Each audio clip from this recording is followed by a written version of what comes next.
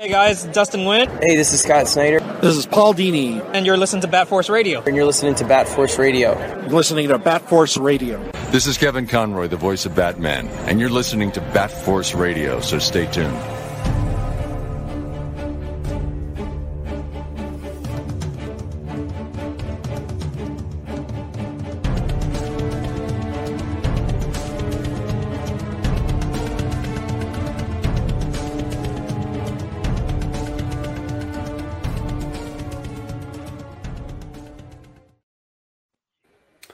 Welcome back to Bat Force Radio, the DC Batman podcast with no limits, and we are indeed taking a trip outside of Gotham tonight. We're going to go around the round table real quick. We got Grandpa Batman in Texas. A boot. We got Robin D. Cross in Canada. Howdy, howdy, howdy. I'm Bat Force Tom in California. And our next guest previously joined us talking about her 2 issues of Catwoman that became instant bestsellers, went on to multiple printings. Tonight, she's here to talk about 2 massive projects, a TV adaptation of her best-selling novel series, Arena Mode, and most recently announced a comic adaptation to the North Valley Grimoire, Miss Blake Northcott. Yay! Hi, guys. Thanks for having me. Are we talking to the real Blake? Yes. Yes, you are. Oh, my God. That's funny. Okay. I needed to make sure. I know. There's a lot of kind of imposters running around, guys. I don't know. Got to keep my eye on that. Well, you live this jet-setting lifestyle, flying all over the place, and yeah, people want to be you. This year's been pretty crazy, that's for sure. Yeah. It's been a couple of years. I think, when did those Catwoman issues come out? It was a while ago, wasn't it? Yeah, I mean, they were so much fun to work on, I have to say. Like, people still come up all the time and they're talking about Snowflame, which was the best character ever. But they were, like, in the summer of 2020. But, yeah, it was so much fun. And the only bad thing about it is they came out kind of right in the middle of the pandemic. So, you know, when I would be so excited to go to a con and go meet everyone who's reading the comics, you know, cons weren't really, you know, happening right then. So that was the only thing that was kind of a bummer. But yeah, it was incredible and so much fun. Yeah. And I mentioned to Kian Tormey, the artist on those, he did a great job with Snowflame and everything. Oh, he did an incredible job. Yeah, we had so much fun on that. I think we came on once together too, and we talked about them, and he was really hilarious. He was so fun. Yeah, I can't believe it was in the middle of the pandemic. I'm remembering now. I know. And yeah, that was crazy to think that seems like it's like a different world. It was like the Twilight Zone. Yeah. But yeah, no, it was great. I had the best time ever, and you know, Sean Murphy did the covers, and I was really actually so thrilled at how they became, you know, they sold out. They went into second printings because that's like, I guess, not as usual for. That's not a number one, right? Yeah. So, you know, for it to do so well and to have such a great response, it was amazing. Yeah, and you know, for a random book in a random, like you said, a random set of issues. I remember that it was like you got a big pop. Like, I remember like having to grab the copy at the shop that I did. And then the guy was like, "That's the last copy we have." I'm like, "Really?" He's like, "Yeah." And he's like, "Do you want me to put you down for the second one?" Because I wasn't pulling Catwoman, and I said, "Yeah, please." Yeah. So yeah, it was it was a hot commodity at the time for sure.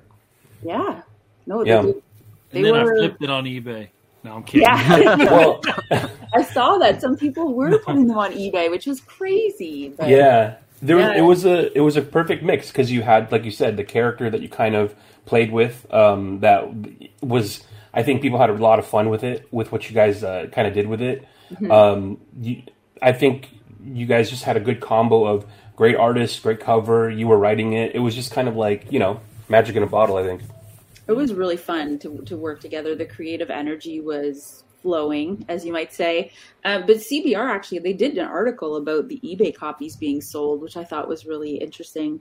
And people still ask me about Snowflame and, you know, is he going to come back? Is he going to be in a movie or anything like that? And unfortunately, I don't have any information on that. But that would be really, really fun if it happened, you know. James Gunn, if you're listening, go for it.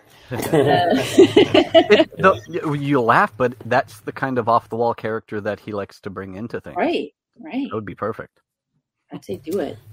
Yeah. I mean, why not? We got a movie called Cocaine Bear. Yes, exactly. Yeah.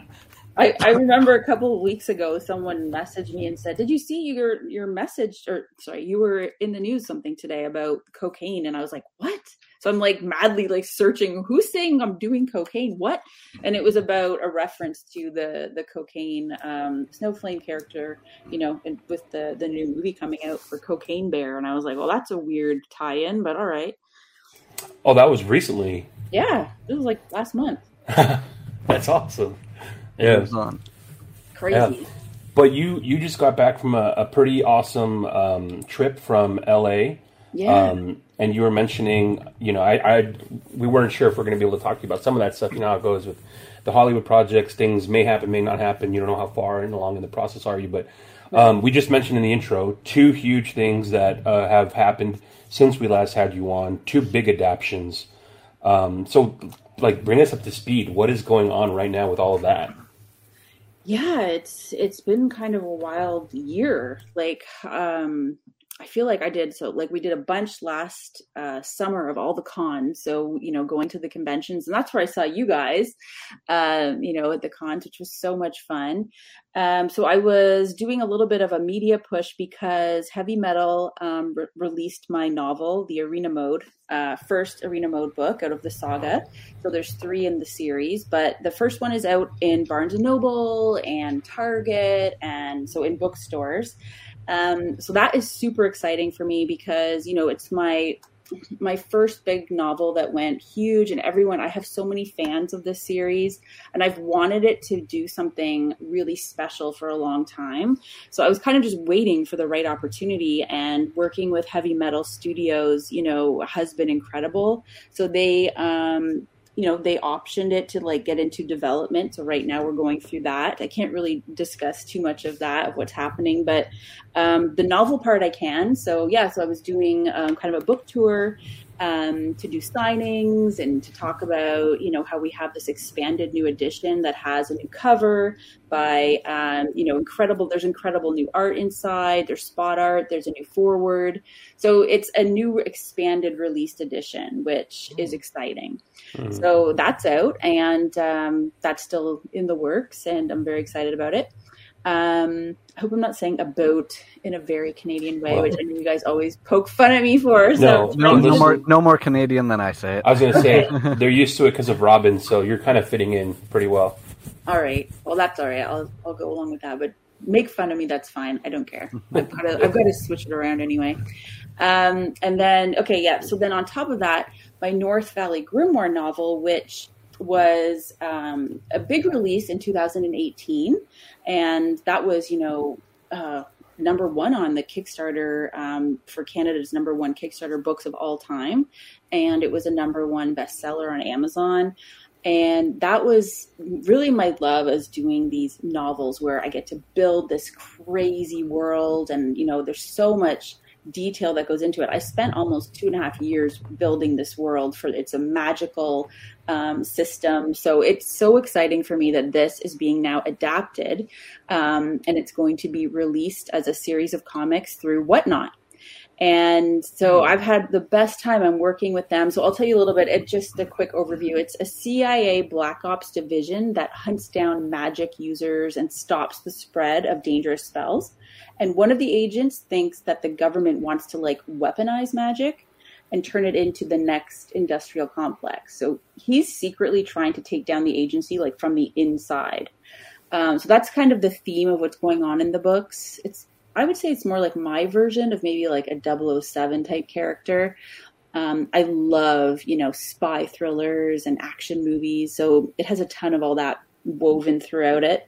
And so right now we're working on that. They have a ton. The thing that Whatnot does so well is they really want to push the variant covers and make it exciting. So I'm having a great time coming up with marketing ideas, and we're working in tandem to get this release coming so the first issue drops May 17th. And I should mention the FOC is April 17th.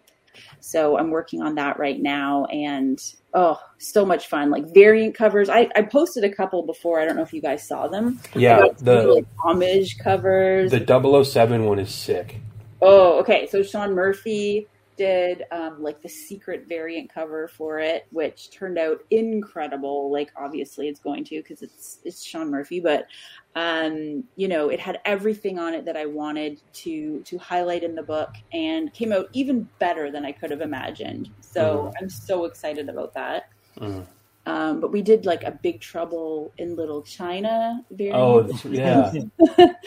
And Back to the Future, because I'm such a dork. Like I love all the retro nostalgia stuff. So that gets me. And then you referenced a bunch of those movies in the first book, didn't you?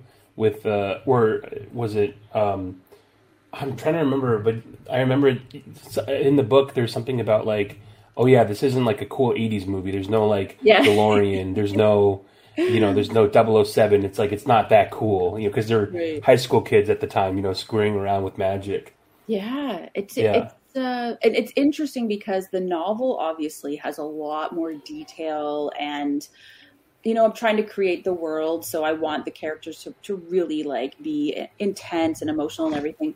But when I'm now trying to take the novel and turn it into the comic series, I'm really having to shift it to more, I would say almost more of like a movie feel. Like the action is really ramped up, and it's really fun actually to get to transfer because I know the characters so well. So it's really, I hope it does well, because it's so much fun to write these characters. I want to say it was probably one of the last times we had you on, or maybe I heard you saying this somewhere else. I think it was like maybe when we were talking at San Diego. I remember you saying something like, "Oh yeah, I took like maybe I'm blowing it up, 2 years. It took me 2 years to research this one book. Yeah, before you wrote it." I'm like, "What the fuck? 2 years to research for a book you're writing?" Well. The difference, too, was because previously my other series was Read Mode, which is still superhero kind of ish, right? Mm-hmm. So it's like the Hunger Games mixed with superheroes. So when I decided to switch over and do the North Valley series, I was moving to a different genre, and I wasn't sure, if my fans would follow me and my writing into a completely different genre. So I wanted to make sure that it was just as exciting and just as, characteristic of my type of writing that you would find in the superheroes. You would find it as well in this new series. So I took a long time to get it right. And I love it. It just makes me love action and spies so much. Yeah. So. One of the things that I, when I was reading that really struck me is a lot of the background that you're putting into the program. It's called Father. What's the program? Father Division. Yes. Yeah. Division. And a lot of parts of it I remember reading, and I'm like, I wonder how. Okay, and I'm like, I'm nerdy when it comes to this stuff because I read this stuff. I'm like, oh my god, this sounds like exactly because what actually happened in real life was the CIA was paying for they were using taxpayer money to fund psychic research after all that stuff from Operation Paperclip. We found all the files on how our enemies were looking into that stuff, and so the U.S. government was like, are they onto something? Should we do that? And so the CIA literally spent money, working with psychics to try to see if we can become psychic spies. And a lot of the stuff that you kind of talk about in the book, I'm like, yes, this is true, actually. No, this is actually true. So it was really cool to see that in the book. I think the name of the program you're talking about was MK Ultra. Yeah. I remember reading a little bit about that as well, my research and everything. But there is so much out there that I think, we don't know, I want to say even half, but maybe not even, less than that of what's really going on out there in, what they're investigating. And I think that the government actually was into the occult. I think they did have their hand in some of this stuff. So who knows? I mean, it's a really fun kind of like eye-opening thing to get to write and explore. You kind of go down one course and you're like reading about something, and then it leads to like 10 other cool things, right? And you're just like, oh my gosh, how much stuff is going to be crammed in this book? It's a rabbit hole you just go down, you know, and you get kind of lost in, which I love. I love that stuff. So anyway, yeah, so I should mention, so I had a spin-off story that was called The Omega Artifact, and that was optioned by a studio to be a feature film. So I know Kevin Mackley, who's the actor on The Young Rock who plays Macho Man Randy Savage. So his production company optioned my story, so that is in production with them. And so the reason that I went out to LA was Golden Apple is the comic store there, and they had asked me to come out to do a signing for my novels. So I was like, yes, I would love to do that. You know, I feel like I do a lot of representation and marketing all the time for comics and stuff, but my novels are sort of like my babies, my, you know, my heart and soul goes into my novels. So I always I'm always going to, you know, support anyone who wants to help, you know, get them out there and get people to read them. And so I was beyond honored to come into the store. And it was the craziest thing when I was there too, because the owner of the store was this great guy, and his name's Ryan, and he was like, oh, you know, we might have a celebrity come in today. I don't know, we might. Just keep your eye out. And I was kind of like, nah. You know, he's just pulling my chain, whatever. I'm just writing to people and meeting fans and stuff. And then he comes up and says, okay, at the end of your signing, please come to the back of the store. There's somebody I want you to meet before you go. And I'm like, oh, cool. Yeah, okay. So I'm, you know, getting ready to go. I'm all kind of like rushed and like I'm going off to my next thing. So I go to the back, and there is standing Samuel Jackson. And he's like, I told him you were coming in today, and he wanted to know if you could sign him to your books. And you get him a couple of copies of your books. And I was like, oh my God. I'll give him all the copies. Yes. What the heck do you even say, right? So this is so funny. So I got my books, brought them over. I'm like, my hand is shaking. I'm like, what the heck do you write to Samuel Jackson? You're the greatest. Like, what do you write, right? Surprise, motherfucker. No, that's not. Yeah, okay. So after I gave him the books, I turned to the owner of the store, and I was like, is it okay if I like get a selfie with him? Like, is that all right? And Samuel Jackson turns and looks at me and goes, why are you asking this motherfucker? I'm right here. And I'm like, am I in Pulp Fiction right now? It's crazy. I saw you post that selfie, and I thought, is that really... Is that a lookalike, or is that him? That's really him. It's really him. He's so funny. Cool. He was so funny, so down to earth, like just asking questions about the books and stuff. And oh my gosh, that was like crazy. So what did you write in his book? Oh, I was thinking about doing something really like cool and saying something about like a Royale with cheese or something funny. Does he look like a movies.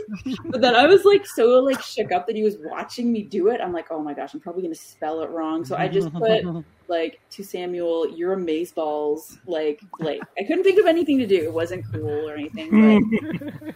Yeah, that's awesome. That's awesome. That was fun. Was it the same trip that you went backstage for the Evanescence show and signed their comic at their show? So the other thing I've been working on this year, which has been absolutely so much fun, is I'm working with Amy Lee, who is the lead singer from Evanescence. And so we did 2 stories together over the past, I'd say, year and a half. And I got to work with Abigail Larson and Sia who are the most incredible female team of artists. And we had a blast.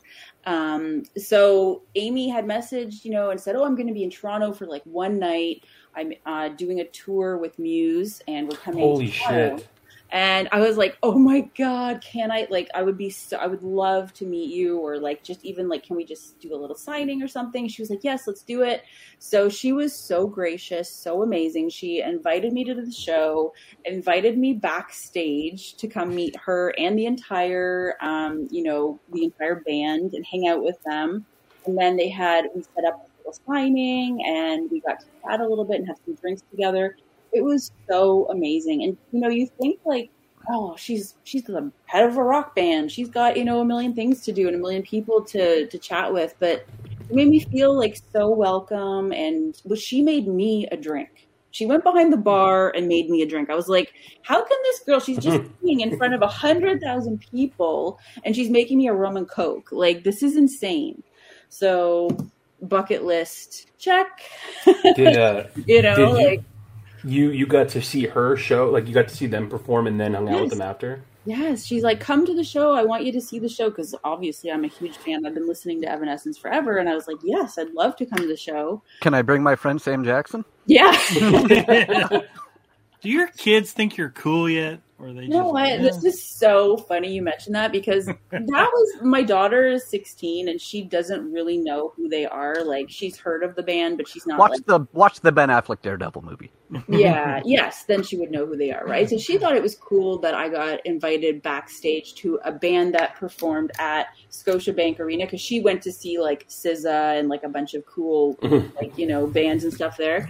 So she thought that was neat that I got invited backstage. But my son, this is so funny. I interviewed someone in 2014 when I was working at CBR Man Cave. Okay, I had done a couple of interviews with like WWE and kind of like UFC fighters. So I found a copy of this interview that I did with Alistair Overeem. Oh my God. Yeah. Yeah. And this was like this. Right before, I guess, he got really, really big, kind of. So, like, but I got to do, like, a Zoom chat with him. So you could see my face and him answering my questions and stuff. And I found this and showed my son, because right now he's a yellow belt in Brazilian Jiu-Jitsu, and he studies grappling and judo and all this stuff. So he's amazing. Anyway, and he found out that I had, done this interview, and he's like, oh my God, you're the coolest mom ever. This interview, right? So I just showed him yesterday. Yeah, Alistair Overeem is a big deal. Like, everyone knows who Brock Lesnar is. Alistair kicked the shit out of Brock Lesnar in this. Yeah, he actually showed me that fight again because he's like, look at this, Mom. This is why he's so famous. He beat the shit out of Brock Lesnar. Yeah. Still hurts me to see that. Sorry, I'm just randomly going off on weird story tangents. No, that's why this is the best part of it. Nobody's listening for us. Well, that question just dropped in there because it was so funny yesterday that happened, and I was like, oh my gosh. So cool. Did you get to see any of Muse while you were there? I did a little bit, Wow. but we were kind of like backstage still hanging out with them when they came on, so I missed, about half of them. But it was a great show, and Toronto, I mean, it's a great crowd, and I haven't been to a concert in a while, so that was really fun just to get out and do that, and obviously to go hang out with a rock star. That's my everyday life, guys, That's a massive tour, because Muse is like one of the biggest rock bands, like... Oh, they're massive. So was it a co-headline, or were they opening for Muse? I think they were the opening band, That's so... Because how big Evanescence is and was, like they're opening for people, that's still crazy. I know. Yeah. Wow. They had a big year too, I think, because they had their new album come out, The Bitter Pill, and then some of their songs were back on like iTunes to be like number one. Like some of their hits from a long time ago were coming back again as number one. So, I mean, I guess they're having a great time right now. It's it's crazy how social media does that. Like TikTok right now, if a TikTok song gets used and if that video goes viral, that artist will immediately have a resurgence. Like, great. So if someone put in an Evanescence song from like 15 years, dude, they've been around for like 20 years, haven't they? I think. Yeah. I think so. Close to it. Yeah. So if they put like an Evanescence song and some 12-year-old does a little dance and have an Evanescence song on it, like it's like, oh hey, like we're selling records again like crazy. Yeah. It's wild how it works now. But it's interesting too because, now she's had 20 years to, hone her skill and her craft of like, playing the audience and her voice and everything. So when you see her in concert, it's not like watching someone who's just learning. Like she's a master at like, getting the crowd riled up and, she knows what she's doing on stage. So it was really exciting for sure. Where did you get to see it? Like from the side or from the crowd? I was like not on the floor. I was up to the side, but that's right where she's walking up and down like that track that runs down the middle. Oh, wow. I don't know what it's called there, but the Scotiabank Arena, I mean, I think it said it held like 150,000 people or something, and it was packed. It was so busy. So it was really fun. I would definitely say go see it. If anyone wants to see them in concert, like, wow, incredible. Wow. So are you hinting that your next novel is going to be about a rock star band that that sounds like a great idea. Fights in the Thunderdome? Yeah. The CIA investigates? That's a good idea. Yeah. Back to the comic adaptation of South Valley or North South Valley. That's the spinoff. That'll be the spinoff, the South Valley Grimoire. Yeah. So Whatnot. Speaking of blowing up, I remember, I can't, maybe a couple of months before San Diego Comic-Con, seeing what Whatnot kind of was, and like, okay. Yeah. And then immediately just it's blowing up. Like, people are doing Whatnot thing, like they're doing like Whatnot auctions on the San Diego Con floor, and anyways.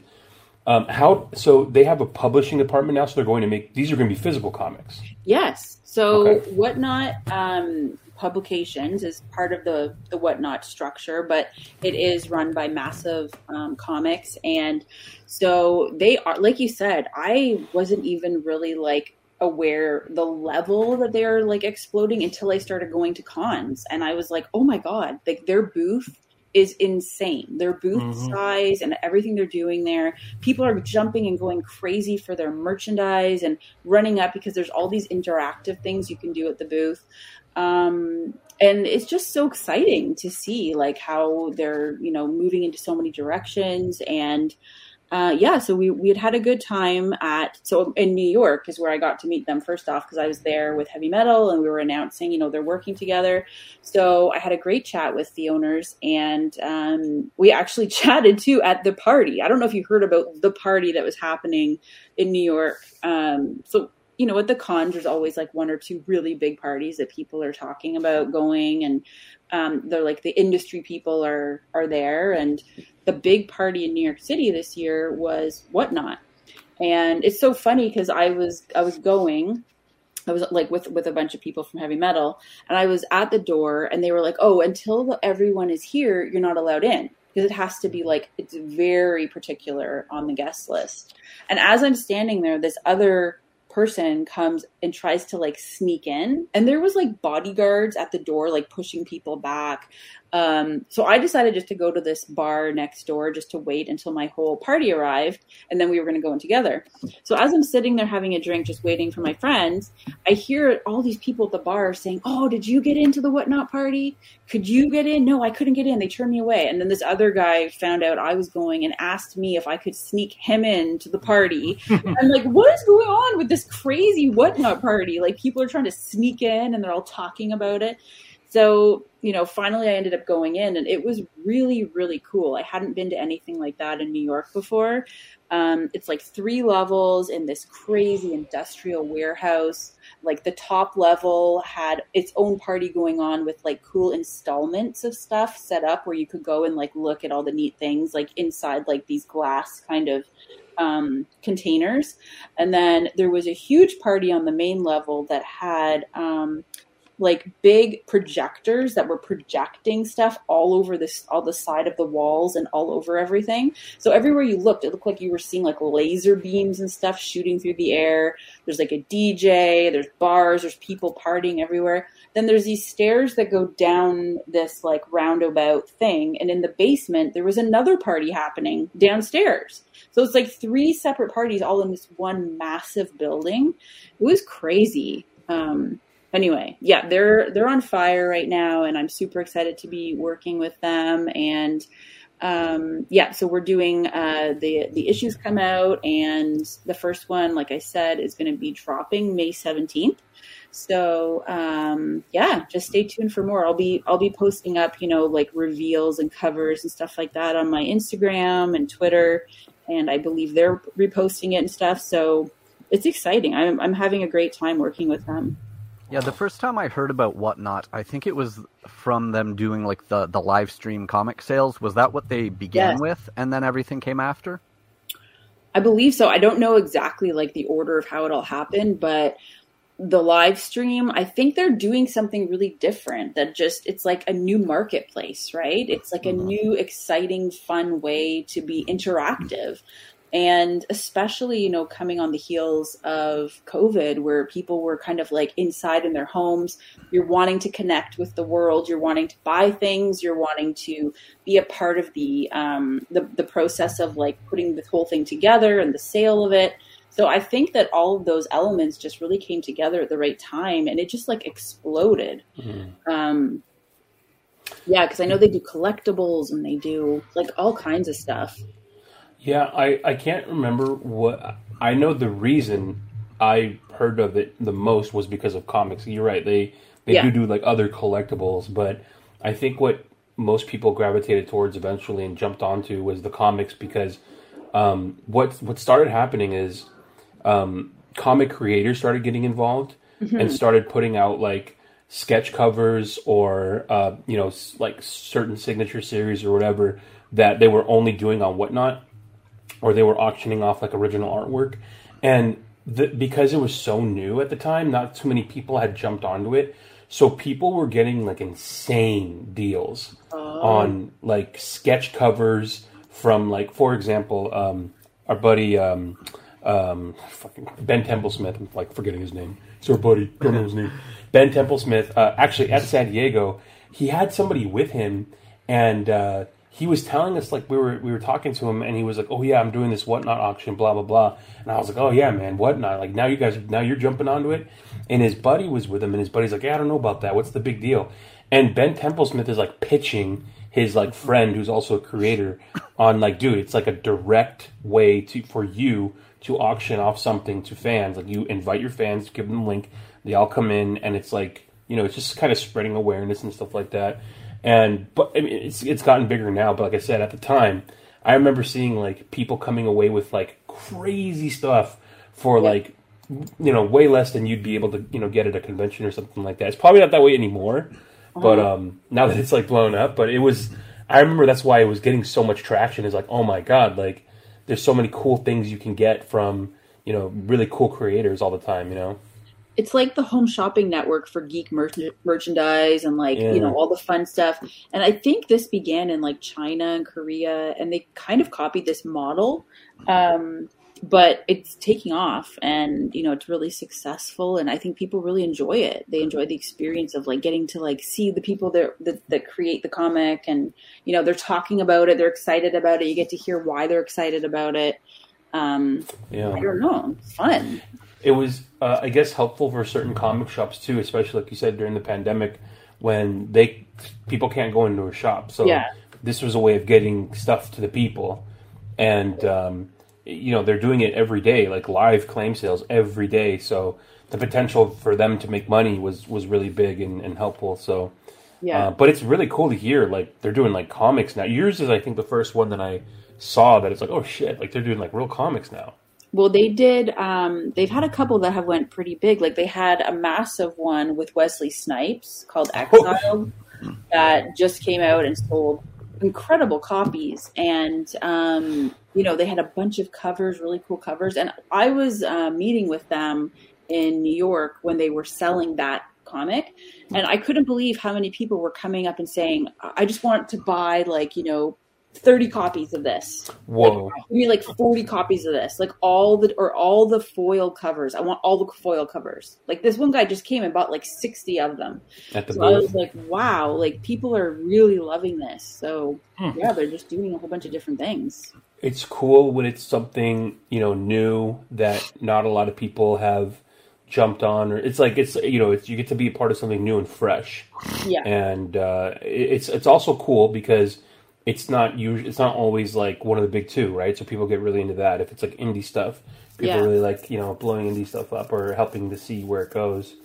And I love the idea of all the variant covers. I mean, it's for collectors and for people who are really interested in, you know, the different styles.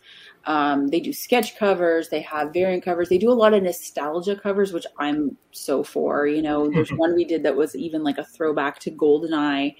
You know, over like the video games and all the different, like, cool. You can just be really creative. I love that.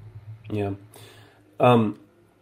When did you kind of know that it was like with this adaption? Was it always like Whatnot that you were gonna go with, or were there other kind of things that you were like, we'll see, and then essentially you got, it was Whatnot that kind of you went with? Where did you like realize where it was gonna go? Well, the novel did so well, and I was. Let me just say, because you really undersold it. Correct me if I'm wrong. Was it this novel that was the best-selling the fastest, most backed Kickstarter of all time? It was Canada's #1 Kickstarted book of all time. That's insane. And it was a #1 bestseller on Amazon in a couple of categories. But the thing about your question was really interesting because I had done it in 2018 and I was waiting for the right opportunity to be able to get it out there in another form, right? So I had actually had other companies come to me and ask if I would sell the rights or if I'd be willing to give it away. And because I'd already was adapting Arena Mode, I was really particular about holding on to this property because I was waiting for the perfect opportunity to come around where I felt like it was going to give its due so that everyone could really jump on board. So like people who are coming into, wanting to get into the series, you don't have to read the book to understand what's going on in the comic. I'm basically like adapting it. So it's going to be for newbies who just are jumping on board and they want to like really dive into everything. You don't need to have read like a novel to get this comic. So that's the fun part, like there's, in my mind, I'm a very, I guess somebody said it before. I was a cinematic author. Like the way I write certain scenes, you can almost picture it as a movie or a screenplay, like in progress. So I'm trying to lift that from the page and use that as my blueprint for writing the comic series. Yeah, that's something that I loved about the book is just your style of description, your style of painting a picture for the reader it's great. Like, you're not, because there's so many authors who like are up their own ass about like being like overly wordy and overly like they're wanting to romanticize the description so badly, but you're great with like you paint a great pic. Like I could see it easily, Well, that's nice. Yeah, you could tell that it's like, God, Blake is so fucking full of herself. No, it's like it's not. That's not the way you write. You write in a way that you want to get to the action. You want to get to the plot. You're fleshing out the characters, and you're not doing it in this like over saturated way. So it's really nice, and it's also because as I was reading it, I made the mistake of forgetting that it wasn't necessarily for a young adult. I mean, it could be, but it's way more badass, and it's like when I'm reading some of this stuff, especially part of spoilers, like death scenes and stuff like that. Mm-hmm. Some of that shit was graphic. I'm like, Jesus fucking Christ! Like, this isn't for little kids. Like, this is cool. This is for grown-ups, Yeah. The novel, I would say, is a little bit more graphic in terms of the descriptions and things like that. And with the comic, I mean, I'm allowed to show like guns and like fun, cool things, explosions and stuff like that. But it's not going to be like a rated R comic by any means. But there is a ton of badass stuff. It's like when you watch, I would say like a 007 movie, you see like everything happening, but there might not be like gory bits or whatever. But it is very like, it is adult themed and it is more of a, I would say like a higher end, maybe like low rated R maybe, but there's no like nudity or stuff like that. But no, it's going to be like badass, and this is my take, like I said, on 007. Mm-hmm. So, this is my chance to kind of just get crazy with it, and I'm leaping in. So it's going to be epic. I'm so excited for everyone to see it. How many of the issues are you already done with? So I've got to get the dates here right. So the FOC is April 17th, and the first comic comes out May 17th. And for anyone that doesn't know, FOC is comic shop code for final order cutoff. Right. So the final. So that's the date that you need to have let your comic shop know books that you want to have to make sure that they ordered enough for you to get it. Right. So do that right now if you're listening. Do it. Put it on your pull list. It's going to be a 6 issue though. So the first one will come out in May, and then basically like every month after. So I'm hoping if it does well, there will be more maybe in the series, and I'm very excited about it though. Very cool. How did you find having to make the pacing more succinct? Was that a challenge? Because you went from having a really nicely fleshed out novel to then, like you said, wanting it to translate well visually, but also like, how much of the story am I able to put in? How much do I have to kind of work around? How did you find that as you were going along? Well, cutting down is always a challenge, especially when you're going from obviously like a full novel to, comic has limited real estate. So, you have to think about which elements are going to be the most compelling, and getting full chapters across in 4 or 5 pages. I mean, it's really tough. And I did have to sacrifice, a couple of subplots, and a little bit of world building had to be cut, but, not too much that it wouldn't make sense or anything, but I just didn't want to be like harping on anything for too long. And also you have to remember, like, I'm really leaning on my artist a lot to be telling one story visually, right? So I'm trying to do that, but then also I'm replacing a lot with more action and more, faster, let's say, pacing, and keeping it super quick and fun to read. So that's my kind of goal. And I should mention my art team that I'm working with. Giuseppe Caffaro is my penciler, the interior artist. He's incredible. And he is just amazing. Like, I'm asking him to do certain things, and he'll whip it back to me like the next day and be like, is this what you meant? And it like blows my mind. I'm like, yes, this is exactly what I meant, but better, right? And Brian Valenza is the colorist, and I've worked with them previously. We did stuff together for Heavy Metal. We did a Synapse story, and I've also worked on another project with them that I was working on last year, actually, for a graphic novel that I did with them for a female pirate story, which is super fun. So anyway, they are an incredible team, and we're just having a great time doing it.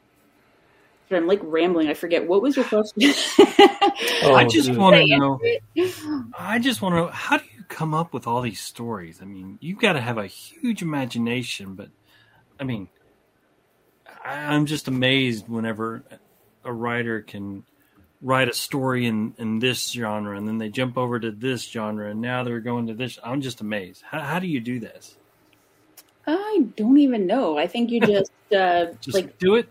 You get an idea or something that's like in your brain, and it just won't go away. And when you're thinking about the same idea over and over again, I find those are the best ideas, because if you can't let it go, it's something that you really see potential. You see, what it could be. But I also try to bounce around, and I read a lot. I mean, I'm watching TV and film, reading, and also try to see different things, different genres. So I try to like go between watching like comedy and then action, drama, westerns, like mixing it all up just so you get a good overview of all these different storytelling techniques and the basics, basically, in all the different genres. And they all lead to different ideas, right? So I guess that helps maybe shake things up in your creativity a little bit. Yeah. I don't know. If you had to pick between, you can only write one genre for your next topic, what would the next one be? You mean if I had to do like a next novel? Yeah. Definitely a spy book. I would do like a regular spy thriller for sure. I'm really deep down to the spy stuff right now. So yeah, I'd love that. Yeah. It's fun because a lot of it could be based on like actual crazy stuff that's happened, like actual spy warfare that like countries engage in, which like, things get declassified like 30 years later, and you're reading this stuff and you're like, oh my God, we did that. Like, that's insane, you know? And Yeah. it's wild to think of the psychological warfare that's going on, you know? Yeah, I mean, that's part of the concept, I guess, too, that I like to play with is, always to blur the lines a little bit about whatever genre I'm working in. I mean, maybe no magic isn't real, but what if it was, And how would the government handle it? And what would this lead to? Kind of those type of questions. Mm. When you keep, going down that road and asking yourself, well, what would happen if XYZ happened? I think it leads to a lot of interesting ideas and world building and coming up with a concept for sure. Yeah, one of the main characters loves conspiracy theories, and a lot of the stuff that she thinks of or worries about actually has a lot of truth to it, and kind of drives some of the plot sometimes. What would you say is your favorite or most interesting conspiracy theory that tickles your fancy? Oh gosh, I'm going to sound like such a nut. I mean, there's so many that are like big ones or little ones. Obviously aliens to me, like people have seen UFOs around the world. You can only, there's so many galaxies and solar systems out there. How can you just think how can we be the only planet with sentient life on it when there's billions of other stars and galaxies out there, right? Mm-hmm. So for me, aliens would be a huge, it seems like they just have to exist. Yeah. I mean, what's once you start reading about aliens and you go too far down the rabbit hole like I have, and you start worrying your family and friends. Yeah. The coolest part is you realize what they actually are, or what they're more than likely are, which is not from another galaxy, because the science and travel behind that are just too difficult, regardless of what it is. But they're interdimensional in possibly an alternative timeline or dimension overlapping ours. What? Yeah, you see that? Yeah. See? Yeah. So you don't sound like the nut. Then you have to define what's a dimension. It could be this plane that we live in, this 3-dimensional plane, which, if you think about it, if you consider all the different dimensions that there possibly are, we're very limited to our 5 senses in this 3D reality. I mean, just this broadcast and this recording right here is a dimension, right? True, it is. Yeah, so this is a good. And I'm outside this dimension, but I can see myself in this dimension. You know what, Gramps? Absolutely, this is the perfect analogy for what UFOs are. So imagine we're creating this broadcast right now. People are listening to it. We're not in the broadcast, but we are creating it. We're outside of the broadcast creating what the listener is listening to. So UFOs are actually from a different dimension that are going into the broadcast and kind of altering it. And all we're seeing is the finger from the insert, wherever it's looking at. There's something else controlling it from behind the scenes, which is the scariest part. The only flaw with that whole thing is no one's listening. So aliens are podcasters. Yeah, aliens are podcasters. Yeah, podcasters. Yeah. Wow, that's crazy. Yeah. I'm an alien. Yeah. Yeah. That's so funny. You know what trips me out, Blake, is you are so busy, but you're also so positive and so happy, and you never seem upset or bitter. You never seem like you're having a bad time. Even hopping onto this, you're oh my god, but you're in a good mood. How do you keep from burning out, or do you burn out and you just have a really good way of not showing it because you're so busy? Thank you. This is a compliment. I don't. I think it's because I am, honestly, my secret power is that I'm a mom, and that is my first job, and that is my best job, and my love of my life, my kids. And, when I'm dealing with their stuff, it's everything else just kind of falls away, isn't important. So, I just don't get into the drama of whatever is going on in social media or whatever. I'm trying to just be a positive person. And, I don't know, that's just my general outlook on life. I think I do have bad days. I do get tired. Oh my gosh. I told you coming in here, I was exhausted. I have problems like everyone else. Believe me. I have a really good support system around me though. And I feel I don't know. I just really am a positive person because I had a really crazy couple of weeks, like with family stuff, just like everybody else has. And I'm taking it day by day, and I'm, venting, and I'm doing I didn't sleep very well last night, but it's like, yeah, this stuff happens. This is part of life, and you just suck it up, Buttercup. Keep going. Yeah. I just don't. I don't feel like other people need to hear about it because they have their own dramas. Like there's that meme where they're talking about everybody's going through something you know nothing about. Everyone has their own little war, their own little thing going on that's in their life. So just be kind. Like just try to be a kind, happy person, and most of the time, the drama I go through is with like, I'm raising teenagers here. Like, let me tell you, it's not easy breezy every day. It's funny because we think you're totally cool, but when you have teenagers, it's completely different. Oh yeah. But it seems like I'm humbled by my teenagers. Let me tell you, they seem to enjoy, at least from the surface, spending time with you, though. Yeah.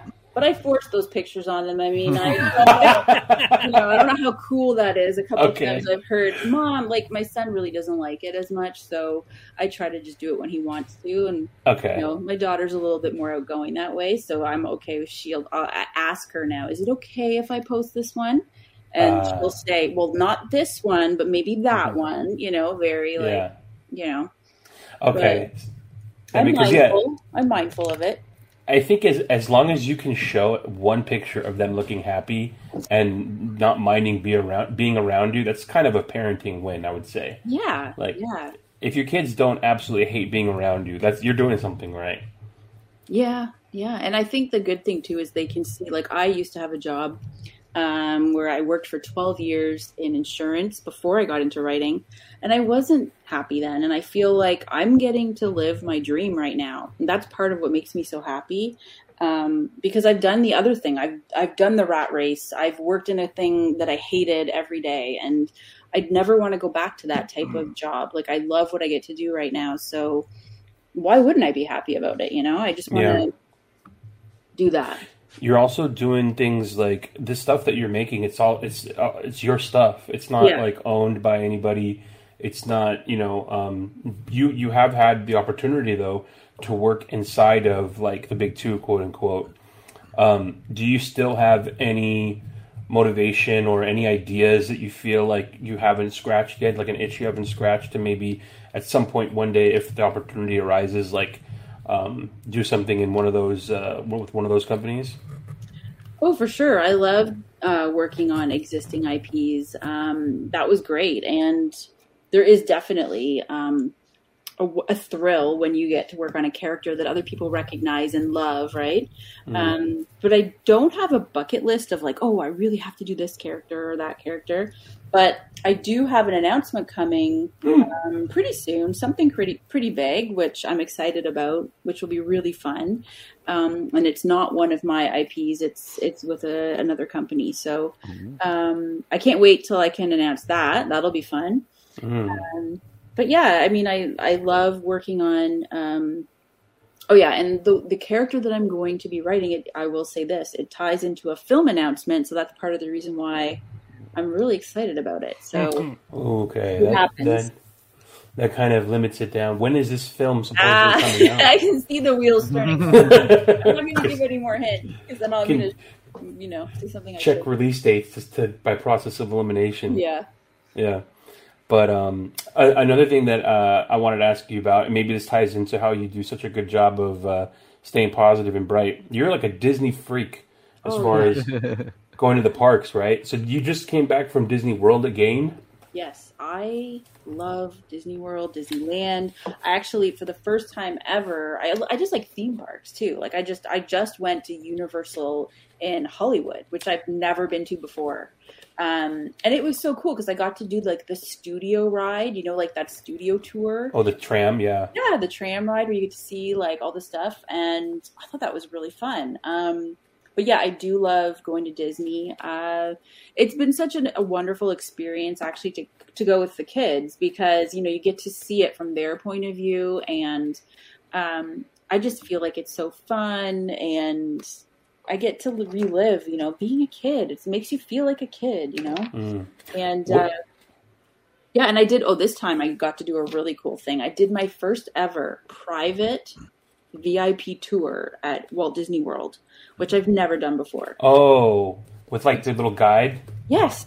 Where they take you behind everything and you get to like go on all the rides you want. They walk you right onto the ride and they show you stuff that's going on behind everything, which I never had seen before. Oh my gosh, that was incredible. So a lot of fun stuff. Yeah. Do they still make you have a certain amount of people in a party to do that?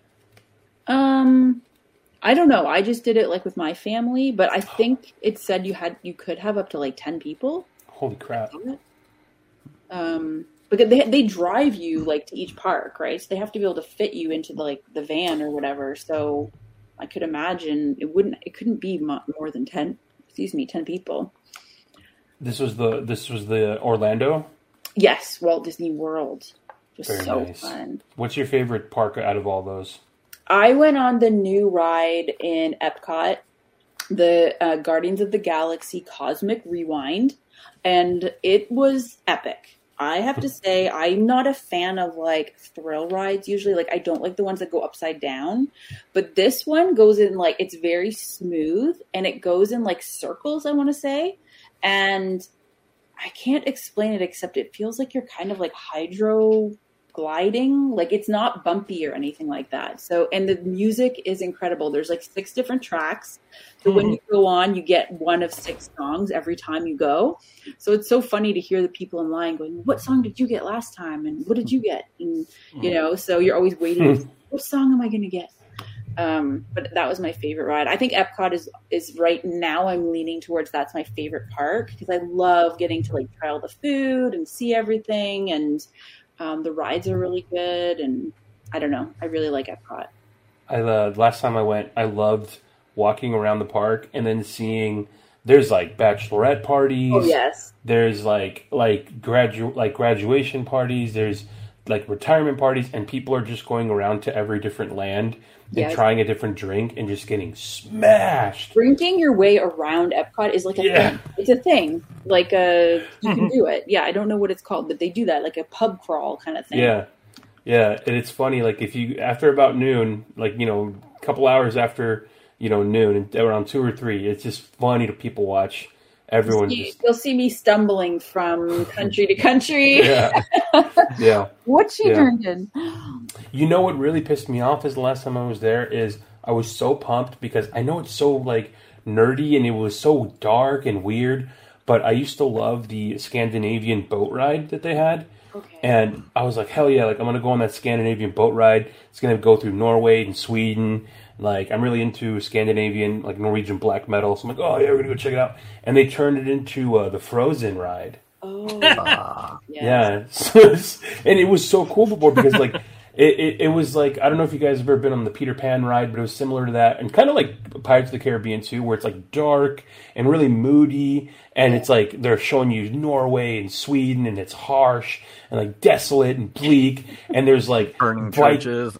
Yeah, there's like a really good Disney ride, right? And I can understand why they completely changed it because like when we went, it's like fucking Frozen. And then, it's like, oh yeah, well that ride was pretty dark. I guess, okay, it makes sense. So you didn't want to sing Let It Go with Elsa? Come on. Oh, no, he did. I never said I didn't go on it. Yeah. Oh my gosh. Yeah. No, like the people who go to Disney parks are awesome, and they'll always stop and say, "What's your favorite thing to do? What's your favorite?" Like everybody has a favorite thing, and they want to share it. And I find that community is very welcoming and fun, and I've enjoyed posting. Probably boring everybody in the comic industry with all my pictures, but it's so much fun for me, and I love going. So I'm never going to stop doing that. I'm going to be the old lady who's like running around getting drunk in Epcot. Many comic creators are big fans of theme parks like that. Like, Scott Snyder used to work at Disney. Josh Williamson loves parks, going to them, and wrote. He's now writing a comic that's based on theme parks, but a horror one. That's cool. It's a big thing with comic creators is these parks. Yeah, something about you guys in theme parks. You guys.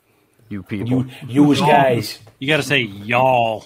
I'm happy to hear that you haven't had any kind of negative interactions with anybody at Disney. Did you hear about several years ago about the downtown, or no, it was the Main Street Disney gangs that were getting into it with each other? No. So there was a whole controversy because I remember seeing a lot more of them about 10 years ago, and it's that you still see them here every once in a while. I'm not sure if Disneyland banned them at one point, but there used to be this big thing where people would like join social clubs. They would make Disney social clubs, and they'd wear like they'd make it like biker gangs. Yeah, patch jackets and denim jackets, and they'd put their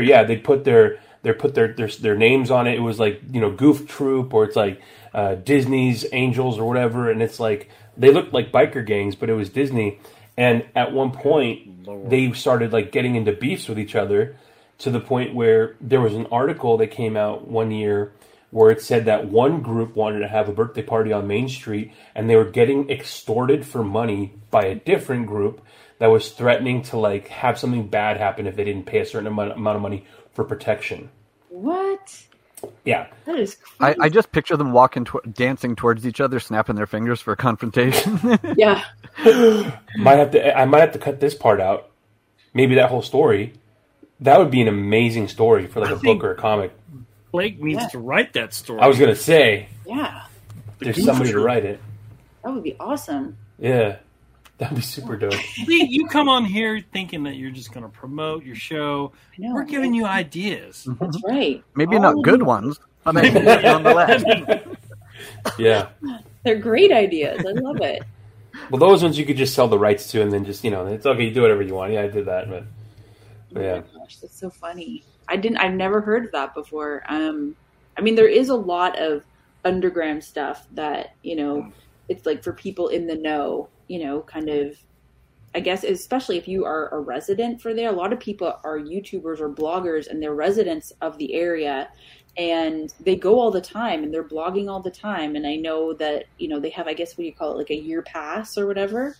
I mean, those people must know a lot more about the ins and outs of what's going on. Do you follow any of like the food channels that do like the Disney food treats and stuff? They keep tabs on like what's. Yeah, I knew it. Yes, of course they do, because you know you got to know what all the good treats are. Yep. You got to know what's coming out when you're going. There's like certain festivals on, right? So what do we have to try? What do we want to do?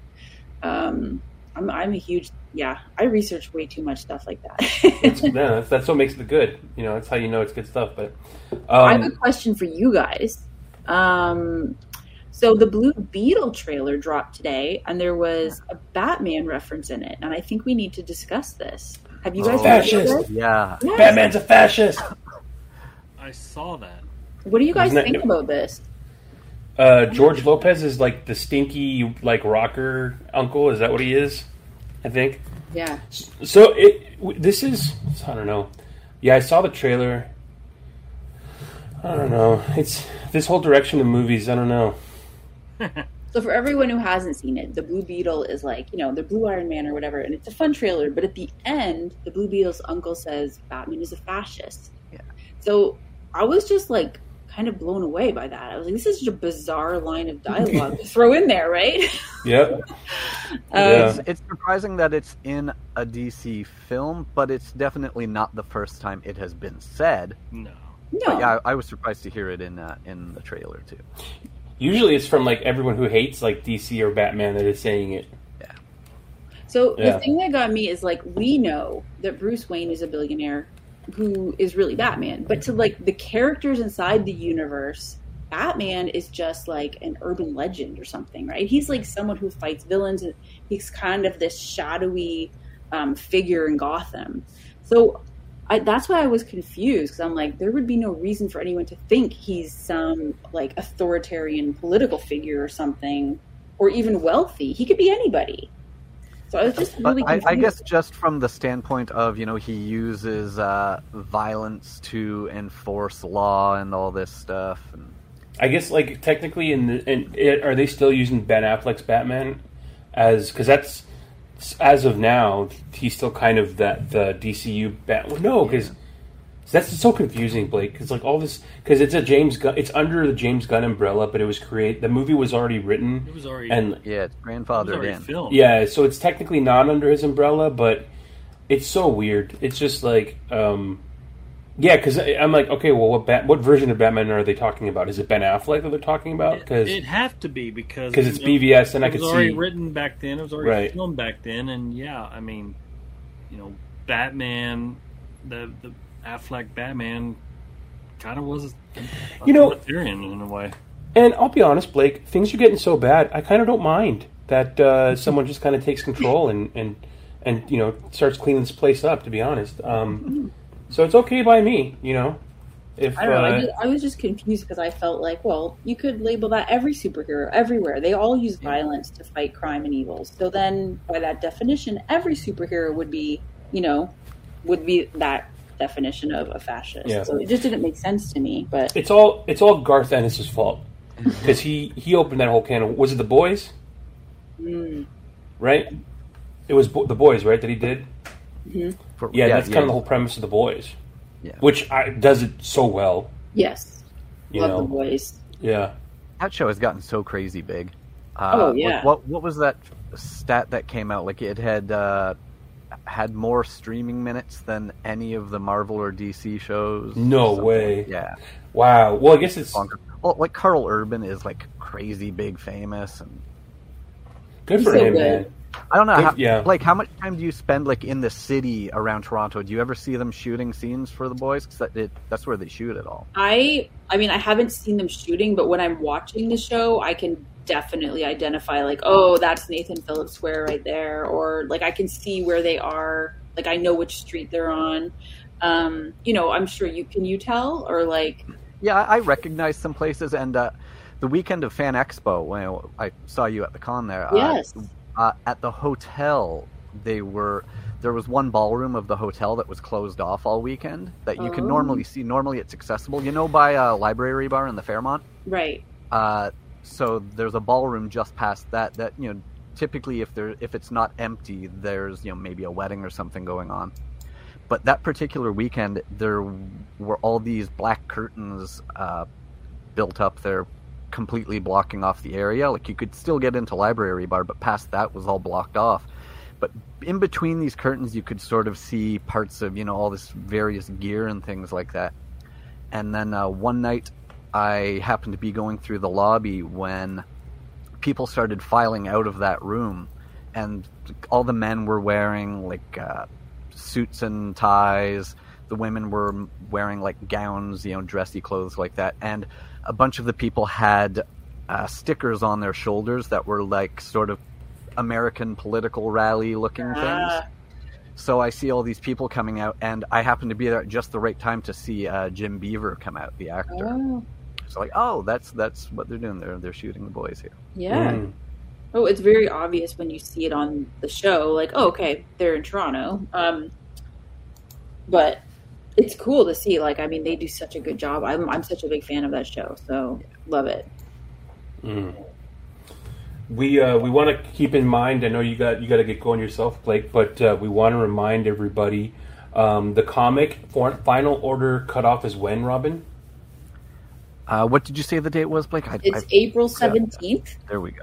Yes. April 17th for the North Valley Grimoire, and then the actual book comes out in May. First issue. Yeah. On Whatnot Publishing. Very awesome. So the actual novel is available. I think you can get it off Amazon, can't you? I think. Yeah. Yeah, it's available, and you can do it. There's a physical book. You can do the Kindle / whatever the.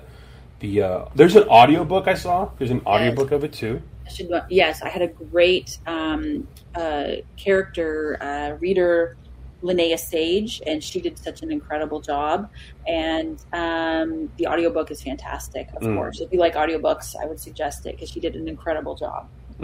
But you don't have to, if you haven't read it yet, you do not have to get into the comic, which is nice because a lot of people sometimes just want to dip into the medium in that way. So, but super exciting. I mean, I'm really excited for this specific book because I like the book so much, and I'm interested to see how the visuals kind of complement the writing. So, congrats to you, Blake. Thanks for coming on and talking to us too about it. Yes, thank you. Of course. Thank you guys so much for having me. It's been so much fun, and I can't wait to hear what everyone thinks about it. So yeah, let me know after. And you guys are awesome. Had a great chat. And we'll have to have you back when more things come out that you are able to talk about. Yes. To talk about that stuff too. For sure. I'll come back anytime. All right. All right. All right, everybody.